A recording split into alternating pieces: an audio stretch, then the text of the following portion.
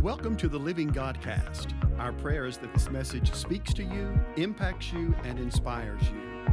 Please enjoy today's message, and we invite you to contact us if you need prayer, appreciate this word, or would like more information on Church of the Living God. Be blessed today.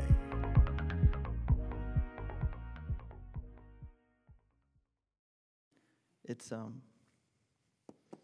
that kind of thick where you're worried about offending him, kind of thick. Like, Lord, don't just hang out for a while, and we'll just do whatever makes you happy, kind of thick. It's thick up here this morning, but he comes to change his people. He comes because of his people. Pastor Hall has said it for decades now that he doesn't haunt empty buildings. The church is not four walls and padded chairs or those ginormous pews that weighed 14 tons. It's his people. It's his people. And he's come this morning for us. He's come this morning for you. And Pastor Mike is so right. I heard the Lord standing there as we began service. I heard him say, I'm here for healing today. Pastor Mike stood here and said, the Lord's here to heal today. You know, Paul said in 2 Corinthians that today is the day of salvation. And that word for salvation is not just for saving. It's for healing. It's for deliverance. It's for rescuing. Today is the day for your healing. Sometimes we get scared in church telling people that today is the day to get healed because we're worried that they might not get healed. Oh, man. Today's the day for your healing. They used to tell me my grandfather would say, I'm not stuck, I'm just waiting.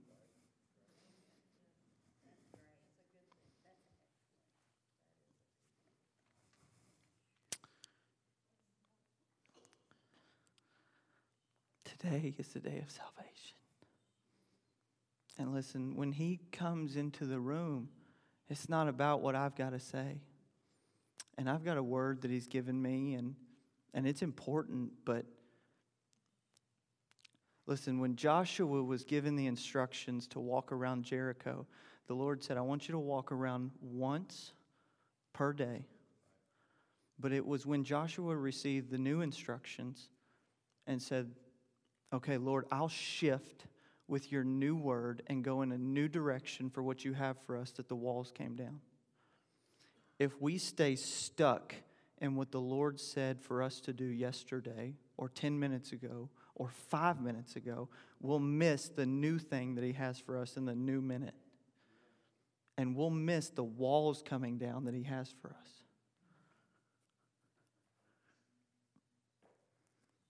It's in his speaking that life comes. Jesus said to his disciples, my words are spirit and they are life. They are spirit and they are life. Man, they're spirit and they are life. And today is the day of salvation. Today is the day of salvation. Lord, we thank you that today is the day of salvation. We thank you that you have come to move in the lives of your people. Father, we thank you for the boldness of this people to reach out and to grab a hold of you. I pray, Father, over this people, I pray that they would reach out and ask you for whatever it is that they've come needing today. Father, if they need healing, if they need a move in their finances, if they need rescuing out of a pit, if they're stuck in the muck and the mire, Lord, I pray that they would reach out and ask you and believe you to be the one who saves. That you are still the one who saves. That your very name is the one who saves. And that Jesus, that you would meet them right where they're at. And we thank you for it in your name. Amen. I have a scary word this morning because the Lord has given me perhaps the most common chapter of Scripture in the whole Bible to talk about, Psalm 23. And I'm talking to a group of Bible-educated people who are well-versed and well-knowledged in the Bible. And that's pretty scary because it's a good chance to tune out, and it's a good chance to check out, and it's a good chance to say, I'm good for now, and I'll pick back up next week. But I believe the Lord wants to say something this morning, continuing continuing this series on our seasons of waiting. I'm telling you, man, it's hard to talk up here. It is hard to talk up here. I would move up. Last week we talked about seasons of waiting. We looked at Ecclesiastes 3, and we looked at seasons of waiting are established periods of time that God has hidden for us treasures in our waiting, that there are opportunities and experiences for us in our waiting, and that in that waiting we have to press in and find those things that God has hidden for us. Today I want to take a look at, and I think the Holy Spirit wants us to take a look at, what's our responsibility? What's our response in our seasons of waiting? Because I think we typically have two responses in waiting. We typically do one of two things. We either sit and feel like our hands are tied, or we either stomp around and scream. And neither of those, can I tell you, are biblically what our response are supposed to be. But that's what we do. We either feel like we're stuck and we can't do anything, and God, it's going to take you to just show up, kick down doors, break down walls. And listen, it does take an aspect of God moving. Or we stomp and we yell and we scream and we think we can yell at the situation long enough that it'll move out of the way. And those are not what God has called us to do. Those are not what God has called us to do. So today, God has given us Psalm 23 as His playbook for seasons of waiting and our response to our seasons of waiting. I would argue that Psalm 23 is our playbook for life, but specifically when we find ourselves in seasons of waiting. When we're in seasons of waiting, Psalm 23 is our playbook. It is our step-by-step instruction manual. It's our cookbook to what we do and how we find our way to Him and how He works us through our situations. Remember, David is a shepherd boy. Samuel comes, anoints David privately. Samuel does not take David to the city and say, "Behold your next king." He anoints David privately. Theologians say David's somewhere around 10 or 15 years old when he gets anointed king. 2 Samuel says he is 30 years old when he assumes the kingship in his public anointing. That means between 15 and 20 years of David's life is spent between the promise and the arrival. David spent a long time waiting. Not only did David go from being anointed privately to waiting on being anointed king, in that time he's chased by Saul. His wife is killed. His best friend, who happens to be Saul's son, is killed during that time. Not by Saul, but Saul's son is killed during that time. David has to go and live in caves called Adullam, which, by the way, mean end of your rope.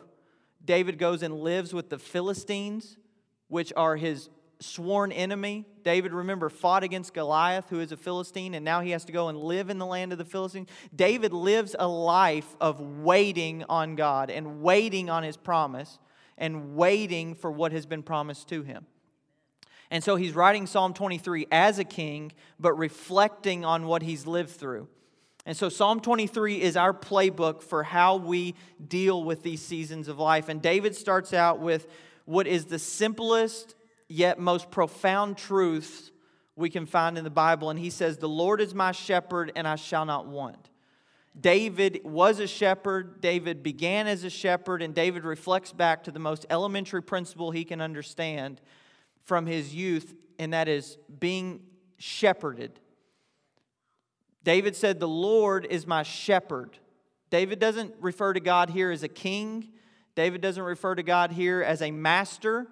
David doesn't even refer to God as a friend. David says, "The Lord is my shepherd." The Lord is guiding me. The Lord is leading me. The Lord is protecting me and watching over me. Remember that David would say to Saul when he goes to fight Goliath, when Saul's like, "Who are you? You're just a boy. You don't even fit in my armor." David said, "Now listen, I'm a boy, but I was over fighting off lions and bears when they were coming against my father's sheep." So David, when he's saying shepherd, he's not just saying God is some dude standing over in the corner with a stick. David is saying God is a shepherd that protects and watches over and keeps and fends for His people. He fends for His people. And because He is my shepherd, I don't have to want for anything. That doesn't mean that I get everything that I want, but that means that everything that I want for, that I need, He provides. Because He understands as my shepherd exactly what I need. David, it's so interesting to me. God called David a man after His own heart. Listen to how crazy this is. The Son of God was called the Son of David throughout all of history, from now until eternity, because he was such a good friend of God's. David was such a close friend of God's that God said, I'm going to name my own son, the son of David, as his AKA throughout history. And yet in probably the most popular psalm ever, the most popular piece of scripture ever, David doesn't say, God is my best friend. David says, you're my shepherd. You're the one who guides me and who leads me and who directs me. The first thing the enemy will do in your season of waiting is he will attack your understanding as God as your shepherd. He doesn't attack your understanding as God as your friend. He doesn't attack God's identity as God. Because we understand God as God even when we don't understand God as our shepherd. Because God is so God, it's hard for us to lose sight of Him as God. But it's easy for us to lose sight of Him as shepherd. It's very easy for us to look at lack and say, God, you're not providing. It's easy for us to look at trouble and say, God, you're not protecting. It's easy for us to say, God, you're not shepherding. It's hard for us to say, God, you're not guiding. It's easy for us to say, Lord, you've forgotten to be my shepherd. The enemy always comes to attack His identity as a shepherd. As a shepherd. Jesus said, my sheep know my voice. Because He is a shepherd. He is a shepherd that protects and guides and guards His sheep. His first priority is as our shepherd. And our first priority in seasons of waiting especially, I would argue in all seasons of life, but especially in our seasons where the boat is rocking and we're trying to find a firm foundation, is to understand first and foremost that when all else is shaking ground, God is still our shepherd. He still has us in His field. And He is still standing and watching and guarding and guiding. And He is still fending off the bears and the lions and the wolves. Regardless of how much it feels like we're being devoured, know that He has not allowed anything to come in that has not passed through His purview. Because He is first and foremost our shepherd, especially in our waiting. He goes on, he says, He makes me to lie down in green pastures, and He leads me beside still waters. We talked about this last week, but to lie down is to rest. In seasons of waiting, we so often want to work to get ourselves out. In seasons of waiting for me, I get a mental picture of quicksand. It's this, as we work more, we start to sink more. As we start to frantically try to dig ourselves out, we become more immersed in our situations, and God is requiring us to rest and to be still and to be quiet. David would say in another psalm, David would write in another psalm to be still and know that I am God. It is the stillness of our souls and of our hearts that creates activity in the atmosphere. The stillness of our hearts creates activity in the atmosphere. It's not our activity that causes Him to work. He doesn't look at our activity and say, Brandon's doing a good job moving around a bunch. He's really walking around and praying really hard and loud, so now I'm going to move. We think that's how it works. We think the louder we pray, we're going to somehow break through. And that's not to say that there's never a time for loud prayers. Because there are times that it requires some emotion, because it's life and we're emotional beings. But Jesus in this psalm is showing us that it is stillness that He is requiring in seasons of waiting. Stillness. He makes us to lie down. Makes us to lie down in green pastures. In green pastures. The word for green here is new grass, young. Literally means tender sprouts of earth, tender grass, tender herb. I remember when I lived at home, my parents had a blue spruce that sat on the side of their house beside the deck, and it was in the worst place possible. And when I would mow, there was a spot in between the blue spruce and in between the deck, and there was a patch of grass that was like 3 feet wide, and you had to get to it, and it was impossible to get to with the push mower. And every time, somewhere around like late July, early August, the what do you call them? I guess they're not leaves, they're the pricks, the death spikes on the blue spruce would turn into hard as rock spikes. And so you'd have to do like this number where you like stand way back here and you like push the mower in from back here and you're like trying to hold it with a foot. So you like, it's 100 degrees outside and you want to wear pants and like coveralls outside to mow because these things hurt. In the summer, they would get so hard. But I remember in early spring when you would mow, you would get these baby, new, fresh little sprouts that would come out on the blue spruce. And they didn't hurt. They were fresh and they were new and they were so soft and so tender. This is the new green pasture that it's talking about. This is the new green soft pasture that He's talking about. This is the softness. He gives us a soft place in the middle of a hard season to lie down. In the soft place in the middle of the hard season is Him. Somehow He, as the shepherd, leads us to a soft place and makes us to lie down that is Him. He leads us to Him and makes us to lie down in Him. I don't know how He does it, but He does it. He leads us to Him and then He makes us lie down in Him.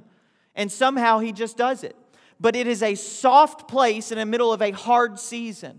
When everything around us seems arid and dry and bony. Remember Ezekiel was in the land with all the dry bones. When everything around us is dry and hard and arid, He gives us a soft, plush, green pasture to lie down in.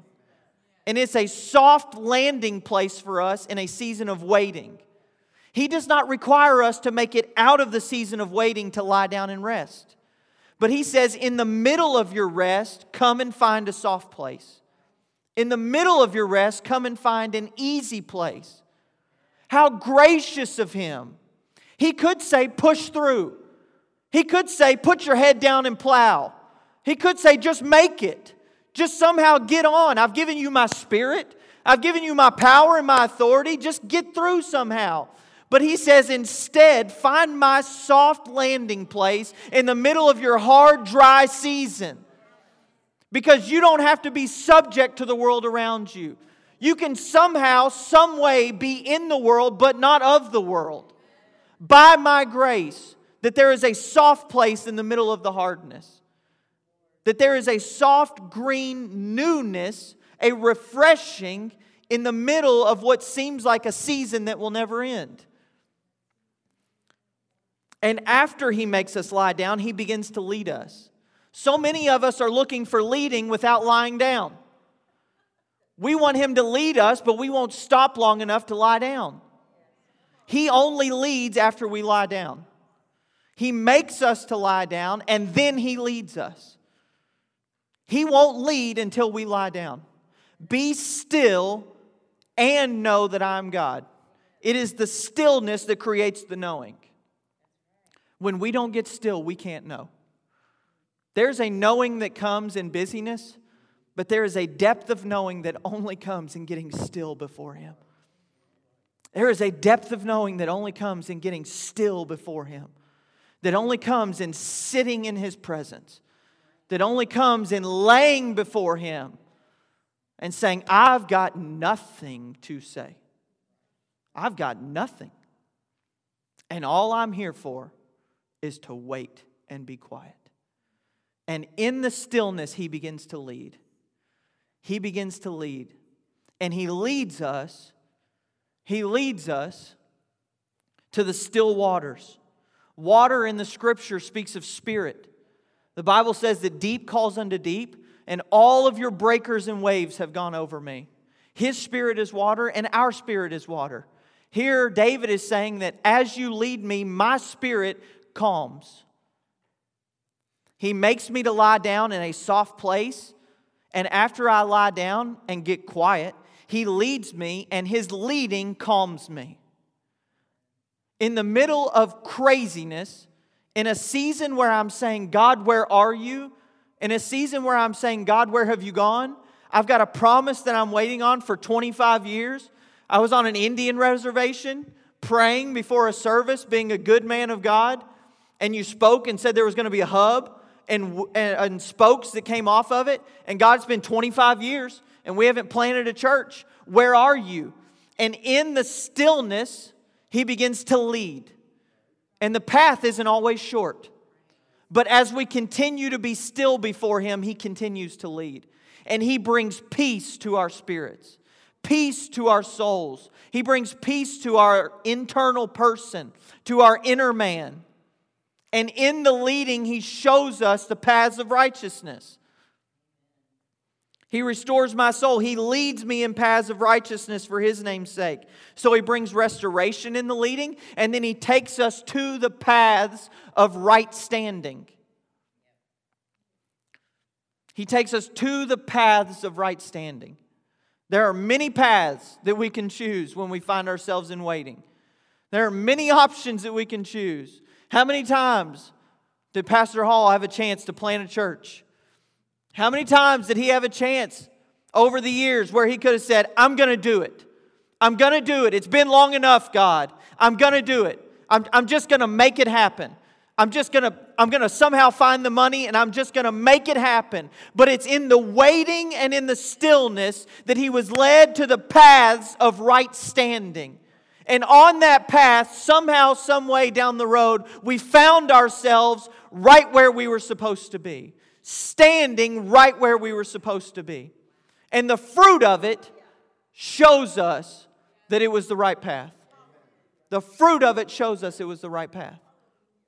Now we have a church that's made it a year. How many churches plant and 3 months, 6 months, 9 months go under because finances are a mess, or the people are a mess, or the leadership is a mess, or they had got 4 people coming to church there and all of them are related. And that's nothing against them. That's just the way it goes sometimes. And that's not to say we're better, but we submitted to the leading of His Spirit. We got still long enough to listen to His leading. And that's what He wants to do in seasons of waiting. I didn't plan this series knowing that the 1-year anniversary was coming up, but that's just how God works. That's just how God works. When we get still long enough to wait on His leading, He leads us to the right paths, to stand right where He's called us to stand. He restores us and He leads us in paths of righteousness for His name's sake, not for our name's sake. David goes on, I think this is Pastor Hall's favorite verse in the whole Bible. Even though I walk through the valley of the shadow of death, I will fear no evil, for you are with me. Your rod and your staff, they comfort me. Pastor Hall likes to say that God does not haunt the valley of the shadow of death, but He goes there when His kids are there. He goes when His kids are there. David said, your rod and your staff, they comfort me. That word for comfort in the Hebrew, it literally means to breathe a sigh of relief. David said, I breathe a sigh of relief because you have tools at your disposal that help keep me on the path and ward away the enemies that would come and distract me. The rod and the staff of the shepherd would keep the sheep in line and keep them going the direction they're supposed to go and would help ward off the enemies that would come and devour the sheep. David said, I can breathe a sigh of relief because you are with me and for me. Surely, I skipped one, sorry. You prepare a table before me in the presence of my enemies. You anoint my head with oil, my cup overflows. He is the table. He is the table. He prepares a table before us so that we can sit with Him at the table. That is Him. He said, I'm bread. I am bread. Remember, He offended everybody. He said, I'm bread. Unless you eat of my flesh and drink of my blood, you have no part in me. And they all got offended and left, except for the disciples. And Peter said, where are we going to go? You've got the words of life. You've got the words of life. He prepares a table before me in the presence of mine enemies. I love that it's in the presence of mine enemies. He does not wait until we get out of the waiting to restore us and refresh us and refill us. Finally, surely goodness and mercy will follow me all the days of my life, and I will dwell in the house of the Lord forever. David didn't have a house of the Lord. He had a tent.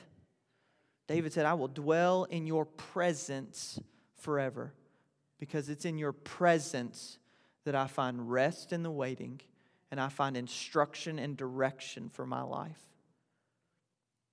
We're all waiting on something. We are all waiting on something. Some of us are waiting on huge things. Some of us are waiting on smaller things. But we're all waiting on something. Some of our seasons of waiting are 25 years long. Some of our seasons of waiting are 25 minutes. Thank God. But the Bible says that when we wait on Him, we can rest in Him, and He will lead us into the paths of righteousness that He has for us. And we can know in the waiting and in the leading that we're headed in the right direction. Stand with me this morning. Thank you for listening today to the Living Godcast. We trust and pray that you are blessed by today's word. If you would like to contact us for prayer or for more information about Church of the Living God, please visit our Facebook page at Win City COLG or give us a call at 859-745-1865.